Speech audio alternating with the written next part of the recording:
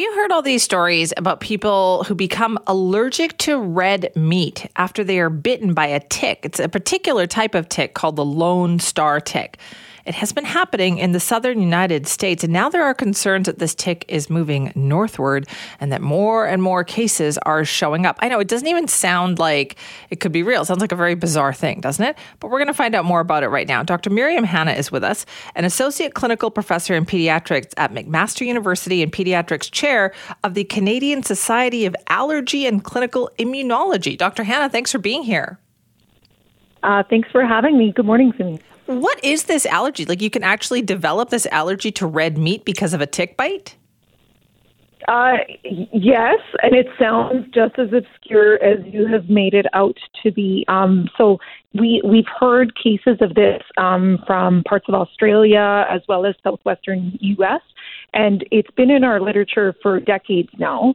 But essentially, you get sensitized after you're bit by a specific type of tick, and then a couple weeks later, you eat a kind of meat, and your body mounts this allergic reaction. Can seem kind of not obvious right to begin with because our reactions can be quite delayed by a few hours. But these people then go on to truly have allergies to mammalian meats, and for a couple of years potentially would need to avoid them, carry the EpiPen, and do their due diligence around that. That sounds like a pretty serious allergy if they have to carry an EpiPen. So does it fade away after a few years?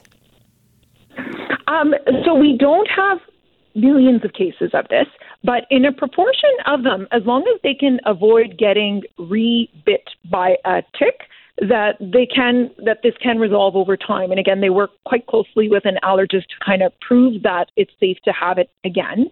But we recognize that there are patients that have this allergy for a period of time in their life, and then it may resolve. Right. Okay. So we know there are, about like 100,000 people in the U.S. that have had this since 2010. Is it something that we don't have to worry about here in Canada?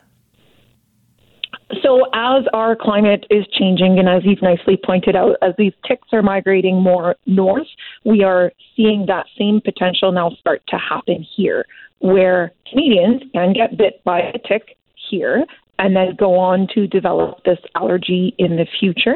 Early days yet, we're not seeing lots of cases of this Lone Star tick or the allergy associated with it, but it's certainly on our radar and has been for a number of years because obviously we go down south or we go to other parts of the world where this might be an issue and can come back and start to show symptoms of this allergy.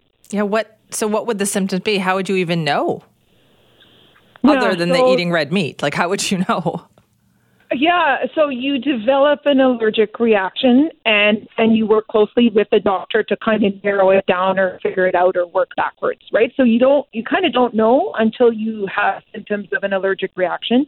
Scary as it might sound, hives, swelling, rash, trouble with your breathing, GI upset, you name it, that constellation can happen. And it doesn't immediately happen while you're at the dinner table, so it may not be like obvious that you've just triggered this. Could be several hours later.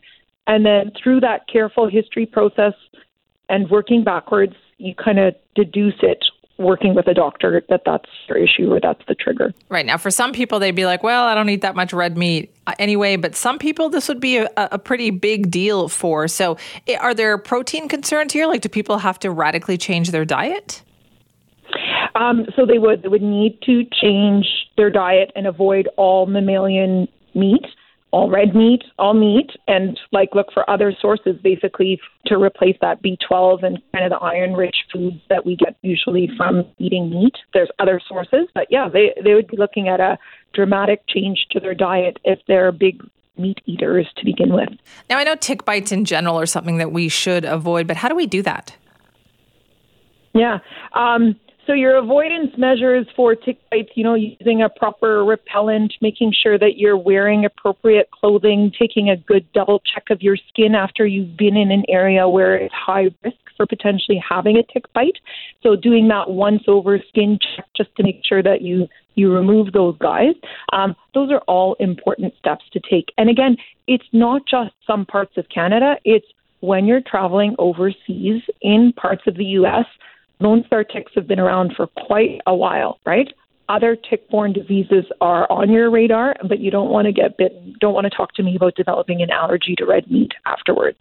No, you do not. Well, thank you so much for talking to us about that this morning. My pleasure. Have a great rest of your day. You too. That's Dr. Miriam Hanna, an associate clinical professor in pediatrics at McMaster and pediatrics chair of the Canadian Society of Allergy and Clinical Immunology, talking about what's known as like this Lone Star tick in the United States. Something like 100,000 people since 2010 have actually been bitten by this Lone Star tick and then developed an allergy to red meat. And I know when you hear that, you think, well, that's bizarre. How can that happen? It's something to do with the type of protein, and that's what happens. Is that for a couple of years, then people have an allergy to red meat, and there is concern that this Lone Star tick could potentially move northward if things get warmer up here. And just one more thing for us to worry about, but these are very, very strange cases. And how do they think it's moving around? Well, they think migratory birds, also just like birds, deer, domestic animals, you name it, that they could all be impacted by something like this. Crazy stuff.